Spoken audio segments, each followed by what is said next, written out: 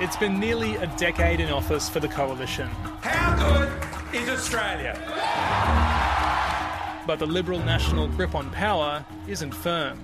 Heading into this election, Scott Morrison can't afford to lose a single seat. The message will be, stay with what you know, look what we've led you through, we've done better in an economic sense than the rest of the world, this is what the government will be saying, basically, don't risk it. Anthony Albanese is responding to that very message. He's introducing himself to voters, telling them that he's got an economics degree from Sydney Uni, that he is a child of a single mother who knows the value of a dollar. The coalition effectively holds 76 seats. Labor notionally holds 69, 7 short of outright victory. But the 7-seat path to a Labor win isn't straightforward. G'day, I'm Alexia Russell, and today on The Detail, the Australian election. It's this Saturday. What about the people who are dead now, Mr Prime Minister? What about the people who have nowhere to live? You're not welcome, you no Liberal votes. You're out, son. You are out. Nah, you're an idiot, mate. You really are. 10,000 Australians. Can everyone get off the grass, please? Sure. Let's just move back from there. Hey guys, I've just reseated that. Please, off the thing. Look, mate, in 1991 Social Security Act, that's what you're relying on. Let me talk. I have some burning questions about the Australian election. Like, why is the internet full of angry Aussies yelling at their political leaders? Why is there no you in Labor? And why do all the main players look the same? It is reasonably homogenous. It's certainly ethnically homogenous. There are quite a lot of women in the Labor Party, not so many in the National Party, in the Nationals and the Liberals, which we call the coalition. And indeed, that's a big part of Scott Morrison's problem in this election. If you look at the polls, he has a real woman problem. We'll get back to Scotty from Marketing's image issues later, but first, how does the Aussie system actually work? Let's start with a rundown on what might seem to New Zealanders to be a confusing electoral system. Here's Kiwi expat, lawyer and political scientist Ross Stitt, who writes on Australian issues for outlets including Newsroom. The starting point, of course, is it's a federal system, so we have a series of states, and then we have the Commonwealth, which is the Commonwealth of Australia. So the states have their own elections and their own systems and their own parliaments, etc. And then at the federal or Commonwealth level, we've got the House of Representatives and the Senate. The House of Representatives is the equivalent of New Zealand House. It's the body, the person that can get the majority of seats in the House can form government, and they then pass legislation through the House. But everything has to also pass the Senate, which is an upper house, a bit like the Senate in the United States. Mm-hmm. And the difference is that they have different voting systems. In the House, we have what's called a preferential system, so that when you vote, you can rank your preferences. I want the Labor person first, the Greens person second, etc., etc. If someone gets a clear 51% or 50% plus one of the votes in the electorate, they win. If they don't, then have to knock out one of the failing candidates, and their preferences are then spread between the others. And you go through this process until you get a person that gets 50% plus one after the distribution of preferences. It's a little complicated, but the argument is that it's not a binary black and white. I mean, is that an issue, that compulsory to vote in Australia? Are Aussies more engaged, or are they just more confused? No, I think just more confused. I don't really care too much. I'm going to vote for whoever I see the most signs on the day when I go to vote. But the parties will often give instructions and voting cards to people to tell them how to vote. So if you're a Liberal supporter, the Liberal candidate in that seat will tell you, well, this is where to put your preferences. Well, this is how to vote. Because obviously a lot of people don't know who any of the candidates are, let alone all of the candidates. So they're not really making a judgment. They're usually sort of saying, well, I'm a Labor voter, so I'll go Labor and Greens and put the Pauline Hanson and the coalition last, or vice versa. So in practice, it's not as bad as it sounds. So that's the House of Representatives. And then the Senate has a different system again. The Senate, for a start, there are a certain number of Senate seats given to each state, even though the states have very different population sizes, obviously. So Tasmania gets proportionally greater power than New South Wales. And then within each state, the distribution or the winners of the Senate competition are determined on the proportional vote. So it gives the two houses a very different political makeup.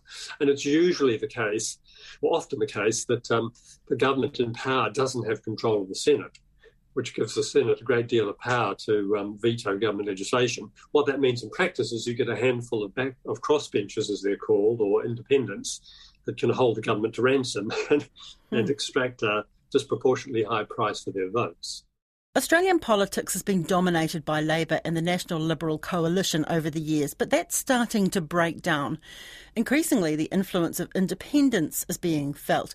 And one of the reasons is an issue Australia's been accused of failing to act on: climate change. There are a number of what are called these teal candidates standing in predominantly coalition-held seats. And they're really, it's a sign of a potential split within the coalition. That's the centre-right part of Australian politics. Centre-right politics tends to be dominated by a combination of conservatives and economic liberals. So it's right-wing on economics or right-wing on cultural issues. And you can see, you see it in America, don't you? That's a conflict that's breaking out there. That there's a lot of people who are progressive on cultural issues, but can still be quite right-wing on economic issues. And that's where there's a danger to the coalition in Australia, that these teal candidates are much more progressive on cultural issues and particularly on climate change. So hence the teal, that's blue-green kind of thing. That's right. A bit of blue and a bit of green, exactly. And they're backed by a group called Climate 200, which is funded by members of the public and backed by one particularly wealthy Australian. And they're trying to make climate change a particularly big issue in wealthy inner-city electorates where it resonates. Ross Stitt reckons Australians are as apathetic and fatalistic about election results as New Zealanders, unless it comes to issues like the cost of living. But there is one difference that sets us apart. One of the major differences I noticed from having lived in both countries is Australian politics is a lot louder and the politics is nastier. I suppose more American in a way. And I don't know if you've seen it, but we had the leaders' debate on Sunday night, and it turned into an absolute shouting match. Yeah, I have, because previous so you can do legislation. You just haven't done one for this proposal you're so excited about. Previous governments, so Scott, have allowed for parliamentary debate. We have got a plan, and I'll tell you what the plan is. No. It's a plan that you don't like, because what you want is that the Cabinet has to decide. There's nothing on it. The Cabinet. Well, obviously, we've had that period in Australia where we were sort of getting rid of prime ministers and leaders of the opposition at a great rate. I think over a period of 12 years, we had 7 prime ministers. And that was a sign, I suppose, of a form of toxicity within the parties. Is it angry? That's probably an international development, though. If you look at the US in particular, there is greater polarisation now, isn't there? And I mean, a lot of people would attribute it to the rise of social media. Right, let's move on to the issues and the non-issues. The issues that aren't proving to be of any significance in the current election are COVID-19. It's remarkable how that has just disappeared, even though we're still getting thousands of cases a day. We've got thousands of people in hospital and a reasonable number of deaths. I think we were getting 45 deaths a day about a week ago. But that has just disappeared. At one point, it's dominated our politics. Law and order is a complete non-issue in this election, which I see in New Zealand seems to be a big issue in New Zealand. Indigenous affairs has not become an issue at all in this election. I thought at one stage it might, but there's an ongoing discussion about what's called the Uluru Statement from the Heart, which is about greater Indigenous rights, a potential voice to Parliament, potential treaty, etc. But that hasn't proven to be much of an issue at all in this election. Looking at New Zealand, it appears that obviously the Maori issues are much more politically significant than Aboriginal issues are in Australia. But obviously that's particularly partially a sign of numbers, obviously. So what are the big what are issues? the issues in Australia? Yeah, well, the big one now is cost of living, not surprisingly. I mean, it's been an unusual election campaign in that we've had both the release of the highest inflation figure in over a decade, 5.1%, and the first increase in the Reserve Bank's cash rate in over a decade, both happening during an election campaign. So this is really a major obstacle to Scott Morrison's re-election. I suspect it will probably prove fatal. Cost of living, and I know it's the same in New Zealand, if not worse, cost of living is rising rapidly, and that's something that immediately grabs people's attention, particularly when the bank starts putting mortgage rates up. Yeah. And even if people don't understand it, the person they blame, obviously, it's the first person they blame is the Prime Minister and his government. But I mean, these, you talk about the Morrison facing defeat, but that's what happened last time, isn't it? That polls were indicating that he was a goner and he scraped through. He did. What are the chances the polls are wrong this time? Yes, it was called the unlosable election last time, and for Labor, and they lost it. I think it's less likely. There's a natural cycle in politics of time for a change, isn't it? And the coalition government's been in power for 9 years. I think that works against them. So Labour's lead in the polls this time is bigger than it was last time. And perhaps the single biggest difference is that, given the loss last time, the Labour Party have adopted what we call here a small target approach. Small target means a small leader. A small leader is a weak leader. And a weak leader is a risk to Australia, our economy and our security.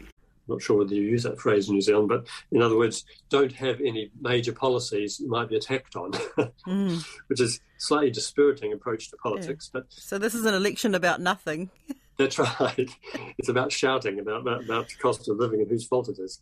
I mean, last time in 2019, Labor took a reasonably comprehensive set of tax reform policies, including increasing effectively the capital gains tax impost and removing negative gearing on property.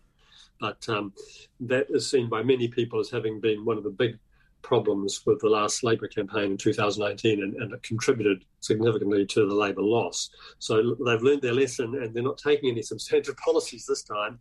What they're tending to do is every time the coalition announces some new expenditure, some new government spending, the Labor immediately matches it. So they're really campaigning on the basis that, well, it's time for the coalition to go. Cost of living is high, inflation, the government's lost control of it. Labor couldn't do any worse. Is there a difference between the two? Will a change of government make any difference in Australia? It will make a difference. There are issues, for example, and this is an important one for New Zealand, which is the relationship with China. The reality is that the coalition under Scott Morrison is much more antagonistic towards China. I mean, it's 80 years ago right now since Australia and the United States were battling in the Coral Sea. And we're here again right now working together with our partners, with New Zealand, with the other many Pacific nations to ensure that we can secure this peace and stability within the Pacific. Partly for political reasons, domestic political reasons, but partly because ideologically they are more hawkish than the Labor Party. So some of these are what you'd call, the attitude to Ukraine. I think that you get a lot more sabre rattling from Scott Morrison and Peter Dutton than you would get from the Labor Party. Now, that may be a bad thing, but it is or a good thing, depending where you stand, but it is at least a difference between the parties. There's a perception amongst people who are interested in politics, of course, that the Labor Party is more left-wing and the coalition is more right-wing. And that means on things like wages that you're more likely to see your wage increases under the Labor Party. And indeed, Anthony Albanese was asked about whether or not the minimum wage should go up by 5.1%, which was the latest inflation figure. You said you don't want people to go backwards. Does that mean you would support a wage hike of at least 5.1% just to keep up with inflation? Absolutely. I think that was the word he used, absolutely. Well, of course, that's been met by howls of outrage from the business community and from the coalition, saying, well, you'll just trigger a wage spiral. Mr Albanese showed yesterday that he is a complete loose unit on this stuff. He just runs off. He just runs off at the mouth. I mean, it's like he just unzips his head and he just lets everything fall on the table. So that is a difference. So I think that you will see more compassion, if that's the right word, on things like wage increases, on spending on aged care, spending on health care and education. Even though the Labor Party would deny it, I suspect you would see greater government expenditure and therefore greater deficits and greater debt under Labor. Now, that's one of the major issues that the coalition's campaigning on, of course, that the debt and deficits will blow out under Labor. That's always been an argument run by the coalition. The problem they've got this time is, of course, that the debt and deficits are blown out under them already. Yeah. I mean, they threw hundreds of billions of dollars at the economy during the pandemic. Then the March budget, they threw $250 handouts and tax handouts to something like 15 million Australians. And they're doing the same in the election campaign. They're going around the country just, here's a swimming pool, here's a tennis court, what we call pork barrelling, just vote buying, really. So the coalition's lost a lot of its credibility on the economy because they've been as extravagant as they claim the Labor Party would be. But nevertheless, I think you'd see even more spending on things like aged care and national disability insurance under Labor. What about the issues that make a difference to New Zealand? Are there any? Well, that's a good question. I've been having a think about that. I mean, one that I would identify is the 501 deportation issue, which is a non-event in Australia. You never hear about it, but obviously it's a big issue in New Zealand, isn't it? Oh, yeah, and Morrison has said he's going to tighten it up. That things would get even worse for us. That's right. I think New Zealand would get a much more sympathetic ear from Anthony Albanese and the Labor Party, because the 501 deportation thing is partly related in Australia to national security. I mean, it goes back partly to this question of people who were going and fighting for ISIS in the Middle East, and the ability that Australia has to effectively take away citizenship from people. That was all driven partly against terrorists. But obviously it's also become a big issue in terms of criminals in Australia who have some connection with New Zealand, often some pretty tenuous connection. Yeah. But so to the extent it's tied into national security, you wouldn't see the coalition weaken at all on that issue, whereas I think Albanese would at least listen with more sympathy and might do something about it to aid New Zealand. It's obviously a big issue. So one big issue for New Zealand, of course, I think, is the brain drain. As we come out of COVID, New Zealand is exposed to a loss of people overseas, and particularly to Australia. I mean, Australia has the same problem. You see at the moment in the professions, law and accounting, etc., there's a lot of job offers coming from the international markets for Australian people, and the war for talent is going to heat up post-COVID, and that will put pressure on Australia, but I think will put even greater pressure on New Zealand. That might be one problem for New Zealand if Albanese were to win the election. I imagine that wages would go up faster in Australia than they would otherwise have gone up, and that may increase the gap between Australia and New Zealand wages even further, which could make Australia more attractive to young New Zealanders. Okay, let's move on to the leaders now. Let's start with Morrison, because I find this quite incredible. The essay from James Lay from the Sydney Review of Books, it's common knowledge that Morrison is despised by many of his colleagues. Recent testimonials from his own side of politics have described him as a liar, a fraud, a bully, a complete psycho, an autocrat, a deeply ingrained chauvinist, I can't say that word on here, and a horrible, horrible person who is volatile, sly and untrustworthy. And this is from his own side, that he is an autocrat, a bully who has no moral compass. In my public life, I have met ruthless people. Morrison tops the list. How on earth is he still where he is? That is not attractive. Well, it's hard to know. There's a lot of I think there's a lot of truth to it, and there's no question when you look at even the public polling that he is seen as untrustworthy, tricky, slick. I mean, his nickname is Scotty from marketing. But by the same token, when you see him campaign in person, he seems to have more of a human touch than most of the recent Australian Prime Ministers have had. If you have to go back to Howard, really, to see a person who could campaign as well in a supermarket or a mall as he can. But you're right, many of his colleagues who've fallen out with him could not be more cruel and rude in their descriptions of him. So, and that's got to count for a lot, you would think. So obviously he's got a lot of enemies, but he must still have a lot of friends to still be in power, and he campaigns well. But the combination of all of that stuff, I think, will overwhelm him and what'll be fascinating is, assuming that he loses, he'll be gone that quickly, and even more people will come out of the woodwork bad-mouthing. In terms of his sort of relationship with the public, the trouble really started for him back in the 2019 fires, where he was away on holiday in Hawaii at the time. And that was seen as insensitive, and then he came back and there were people that wouldn't shake his hands. And then we've had a lot of significant floods, natural disasters, and people get very emotional, understandably, in those situations, and they're very unforgiving. If the government doesn't throw vast amounts of money at them immediately and fix everything immediately, then they're highly critical. And so it doesn't really matter what he's done on some of those issues, he just can't win. He's a very good campaigner, but I think there's too much against him. His lack of popularity, particularly with women, the criticism of his own colleagues, the problems with the cost of living and inflation. If he would win this election, it would be a remarkable turnaround, and which would certainly be. Obviously, polls have come in for a lot of criticism, haven't they, in terms of the Trump election and Brexit result. I don't think they're as bad as people go on, and there'd have to be something seriously wrong if all the current polls, which have got Labour well ahead, proved to be wrong. Okay, well, let's look at who we might be seeing as the next Prime Minister of Australia then, who I am struggling to find really what he stands for. Well, of course, that's what everyone says. He's been an MP for 26 years, would you believe? A lot of people would say he's a really nice guy, and, if you were going to have dinner with one of the two, it'd always be Albanese you'd want to have dinner with, not Morrison. But that said, he really doesn't have a lot of charisma. He's probably honest, and I think most people don't think he's untrustworthy like Morrison, but he doesn't have a lot of charisma.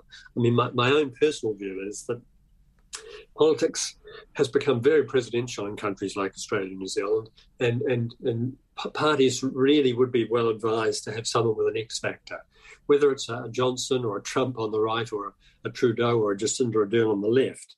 You do need someone that's got that X factor, and Anthony Albanese does not have the X factor. He's had a very troubled campaign. I don't know how much of that's been reported in New Zealand. I mean, he got COVID early on, which was a good opportunity for the rest of his team to shine, but he was out of the public limelight for a while.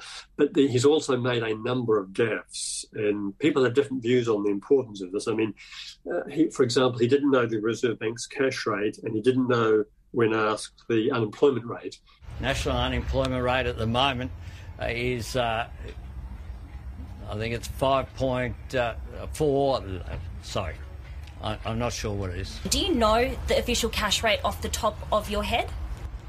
Oh, look, we can do the old Q&A stuff over 50 different, do you know it? over 50 different figures. Now, this was at a time when the unemployment rate had hit 4%, the lowest in decades. And, it was in all the headlines, all the newspapers, it was reported everywhere, this 4% figure. And it was just staggering that he didn't know that. Not that he's running for the Treasury portfolio or anything else. It's more just a case of, where's he been? How could he have not seen that? And the last word goes to the two leaders. It's a choice between a strong future and an uncertain one. It's a choice between a government you know and a Labor opposition that you don't. I will lead with integrity and I will treat you with respect. That's it for today. I'm Alexia Russell. The Detail is public interest journalism funded through NZ On Air and produced by Newsroom for RNZ. You can get us downloaded free to your mobile device every weekday from any podcast platform. Today's episode was engineered by Jeremy Ansell, produced by Sarah Robson, and thanks to Ross Stitt. Ka kite anō.